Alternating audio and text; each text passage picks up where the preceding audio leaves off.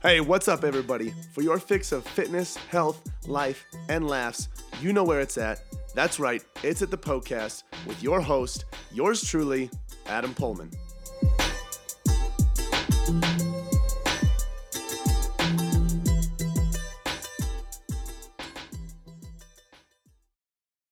Hello and welcome to yet another episode of the podcast. This is the show where all of your health, fitness, and nutrition questions are answered. This is how it works if it's your first time. Also, if it's your first time, thanks for being here. Listeners just like you send in questions on my Instagram story. So you can find me on Instagram. My handle is Adam_PullmanFit. If you go to my story on Sundays, you'll see a question box there that says Ask Me a Question.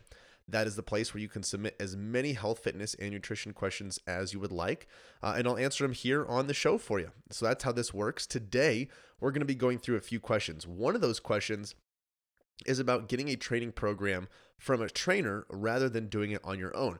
Should you do it on your own sometimes? Should you get it from a trainer? What should you do there, and how can you navigate that? We're also going to be discussing in this episode why it may take longer to lose weight lifting rather than doing cardio. So make sure you tune into this episode for more on those topics. And if you want more free information on anything health and fitness related outside of these podcast episodes, you can download free guides, read free articles that we have at the Pullman Fitness website. That's all available completely free at pullmanfitness.com/free. That's POEHLMANNfitness.com/free. And then if you enjoy this episode, spread the love, share it with your friends and family. Let everyone know where they can go to get all of their health, fitness, and nutrition questions answered. All right, first question today, guys, is from Choco Pumpkin. And the question is, do you recommend to get a plan from a proper trainer rather than doing it on your own? This is a good question. Obviously, I cherry picked it because I'm a trainer, and I'm going to shameless plug myself all the way up and down this freaking podcast episode. No, I'm kidding. I'll keep myself out of it as much as I possibly can. Okay. Here's the thing. Regardless, whether it's fitness related or not, I think it's always wise to seek the counsel of someone that knows more than you. Okay.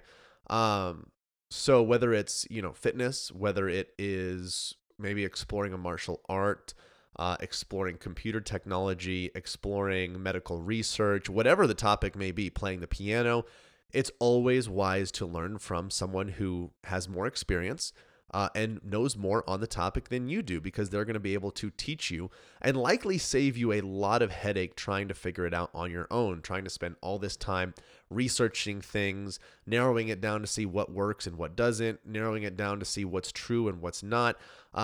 Having a professional take care of everything for you when you're venturing out into a new field can kind of get rid of all of that headache.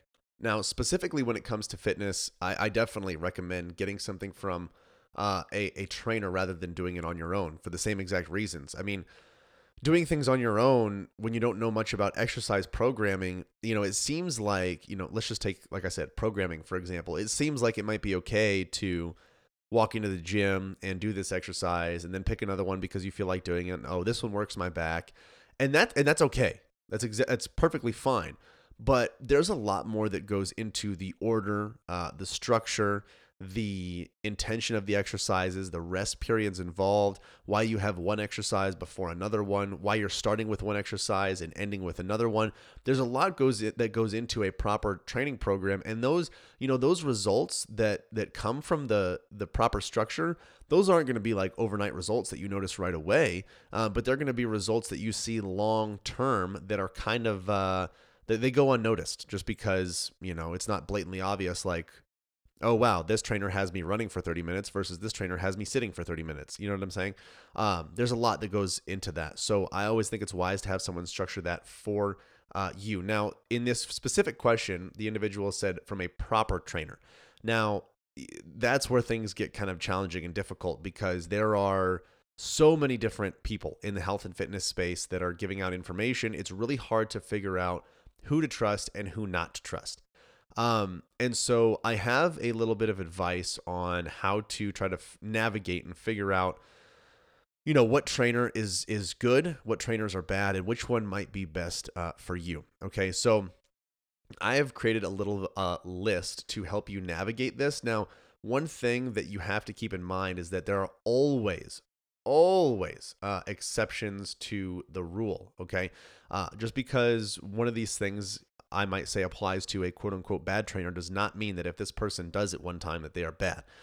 There are just things to look out for, red flags to look out for as you try to figure out, what coach or individual might be best for you to not only get advice from, but to, get a service from as you pay them, as you invest your money into your health. All right. So, bad trainers, what I have noticed in the industry is that they take pride in kicking your ass. That's usually not a great trainer. Okay.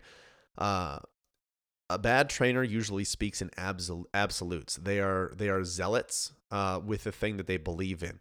Now, if there's one thing that an experienced trainer understands, it's that the answer to almost every single health and fitness question is it depends, because there is so much context and background that is involved to give a person the exact right answer that it's nearly impossible to do every single time. For example, someone says, how many calories do I need to eat to be in a calorie deficit?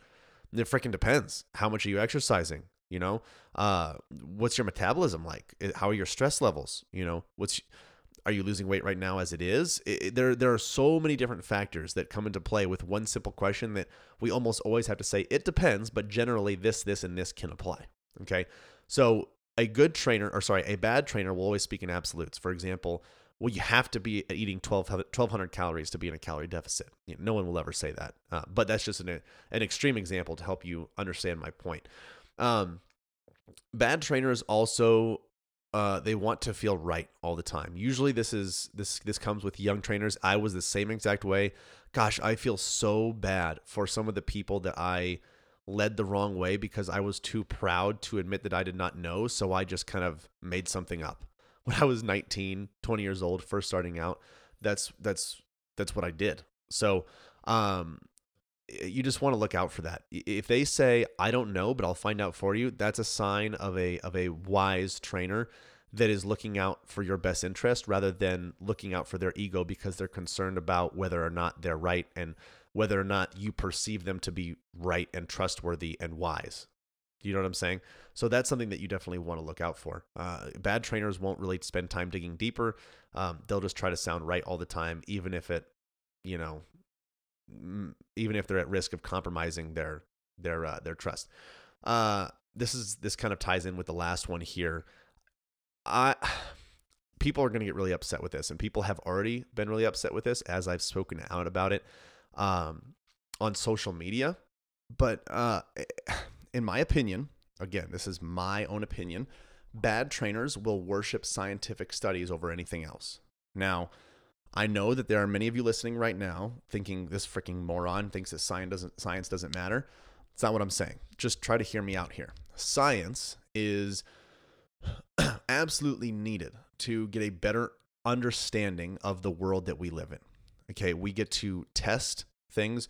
We get to test theories, test hypotheses, try to control as much as possible to figure out, what's going on, to try to dig deeper and further understand. But we also have to understand that scientific studies are performed by imperfect human beings. In addition to that, health and fitness studies are done in settings that almost never mimic real life. And so bad trainers will worship a study versus taking into account years and years and years of anecdotal evidence and experience. I personally, as a coach, I will trust hundreds of years of anecdote over one single study that's the most well-respected study. If you look at health and fitness, I had this conversation with someone the other day. They were trying to debate me on when I said that long-term lifting weights is actually more beneficial for your metabolism because it speeds it up over time. Okay. Now this individual was arguing and debating because they pulled this study out that said that, Well, actually, the metabolism is increased after doing cardiovascular activity versus weightlifting, which is 100% true. Immediately after you exercise, your metabolism is going to be slightly spiked, more so after for example, a HIIT session, high intensity interval training session, over a weightlifting session. Okay, and the blood samples that they took to take a look at their metabolism was, I mean, within I think it was in 30 minutes after exercise, and that's how they use those things. We all know that with cardiovascular activity, especially intense cardiovascular activity, we not only do we burn a lot of calories during the exercise, but we also tend to burn even more calories after the exercise. So in that context, this individual was absolutely correct. But what I'm talking about is years and years and years of doing chronic cardio versus lifting weights. Okay. Lifting weights has the effect of speeding up the metabolism far more than cardio does in the long term. So that was another example, or that was an example of what I'm talking about here, is that we have to take scientific studies for what they are at face value, you know? And that's why I kind of have a little bit of a beef with the worship of science nowadays. It's just because if someone, tends to, let's say, for example, someone tends to metabolize 20 grams of protein post-workout when they do a single set of leg extensions, does not mean that someone is going to metabolize 20 grams of protein after they do a full body workout. Do you understand what I'm saying? So we have to take it for what it is, and we can't just say that applies to everything at all times. Anyway, I'm kind of going into a tangent just because I get really fired up about this stuff, but an experienced trainer, a good trainer will take into account the experience that he or she has had with other clients that they have trained, and they won't throw science in your face because they understand that with experience brings wisdom, and that they don't know everything, and science doesn't know everything either. As hard as that might be to hear, science doesn't know everything. Okay. So I would keep an eye out for that. You see a lot of it on like Instagram, TikTok. Oh, well, if you say this, bring up this study. Show me where it says in a study. Show me where it says in a study. And all people want to do is just use studies to virtue signal themselves and say, I'm virtuous because I am right and you are wrong. Therefore, I'm better and you're not. Okay. I could go all day about this. Bouncing off of that, also just take a look at how the individual communicates. The way that they're communicating, are they communicating in a simple manner that allows you to understand the information that is being presented to better help you in your health and fitness journey? Or does it seem like they are speaking in a way that is intended to impress their peers, to sound smart and intelligent, and sometimes use that intelligence that mask of intelligence to either put themselves up on a pedestal and or put other people down? That's something that you want to look out for. Really, really good trainers will give you very simple, tangible advice that applies to your life and the actions that you can change to make your daily life healthier. Okay. Good trainers are basically, the flip side of that. Good trainers are going to say it depends, and they're going to dig deeper because of that. They'll say, well, it kind of depends on this, this, and this, and they'll ask more questions. Tell me more about this. Tell me more about this. Tell me more about that. Oh, okay. Well, because of this, this is how it's going to apply for you. Good trainers will say, I have no idea, but I'll find out for you. Good trainers will also refer out if they don't know. Hey, I know your foot's bothering you. It seems to me like it's some sort of ligament in there, and I'm not an expert with that. I'm going to recommend you to so-and-so so we can try to get the best care for you. Good trainers will do that. Bad trainers will do, they'll put a tennis ball under there and say, foam roll it out, even if they don't know what they're talking about. Okay. Good trainers will rarely speak in absolutes. And those are some of the traits that I would look out for in good and bad trainers. Now, you have to remember that these are just examples. Just because, let's say, a trainer says that they bring up this study, that doesn't mean they're a freaking bad trainer. And it takes time of following these people, understanding what these people are trying to communicate to figure out whether you can trust them or not. One thing I would also look out for, and I hate to do this, I really hate to do this, but look for experience. When you're looking for a trainer, does that mean that they're better than someone who's just starting out? No, but it's a pretty good what do you call it? I don't know. I don't know what the word is that I'm looking for, but it's a pretty good sign that they are a good trainer if they have years and years and years of experience, because they have years and years of working with people, versus they have 4 years of doing research in college and doing reports on studies versus how to communicate with a single mom that has 2 jobs and 3 kids on how to just get a serving of greens in every day. So that's something that you want to look out for as well. But I also don't want to tell you to just ignore every trainer that's just starting out, because they deserve a chance as well. And if you trust them and you feel like you can work with them well, then, freaking go for it. So anyway, kind of went off on a little bit of a tangent there. I apologize, but that's what I would do when looking for a trainer. Yes, I highly recommend looking for a trainer when trying to create a program, especially if you don't know what you're talking about if you don't know what you're doing. But I would also make sure that not only the trainer or the quote unquote expert in their field does it for you, but I would also ask them, hey, can you please teach me why you're doing this? Always ask them why. Well, why do you have squats before you have lunges? Can you explain to me why we're doing 6 reps? I always thought 15 was better. Can you explain to me why we're doing 10 seconds rest in between circuits? Well, I thought 2 minutes rest was better. Always ask why. That way you can get a better understanding, because this is an investment you're making. You are paying for a service, yes, but you are paying for a product if it's a workout program, but ultimately you're paying for their knowledge and expertise to help you figure out how to take this stuff and apply it for the rest of your life. And if they are a good trainer and they really want what's best for you, they're going to try to get you the freaking heck out of their service as fast as possible, okay? In a professional and loving way, all right? My goal, if I keep having people come back to me because they're not getting results, because they feel like they're not learning anything, I haven't done my job. I don't want the individual to feel like they have to use me because they haven't learned anything. I don't want that. I want the individual to feel like they want to use me as a coach because they enjoy me doing things for them. They enjoy me communicating with them on a regular basis. They enjoy the accountability. They trust me. They know that I will be able to teach them new things that I'm even learning as time passes. That's why I want someone to continue working with me. So ultimately, I just want people to learn. And other trainers should as well, especially if they're in this line of work. And all of this goes to remind me of a post that I saw in a Facebook group that I'm a part of. And it was, if you don't invest in your wellness now, you're going to have to invest even more time and money into your illness later. Now, that's drastic and extreme, but that doesn't mean it's not true. All right. Sorry. Next question. I feel like I went on for, wow. Yeah, I did 17 minutes on that. Next question is from I lost it. Is from the same individual. And the question is, does it take longer to lose weight by lifting than by cardio? Yeah, usually it does, because like we just talked about, cardio burns more calories per session. And weight loss, fat loss, is about calories in versus calories out.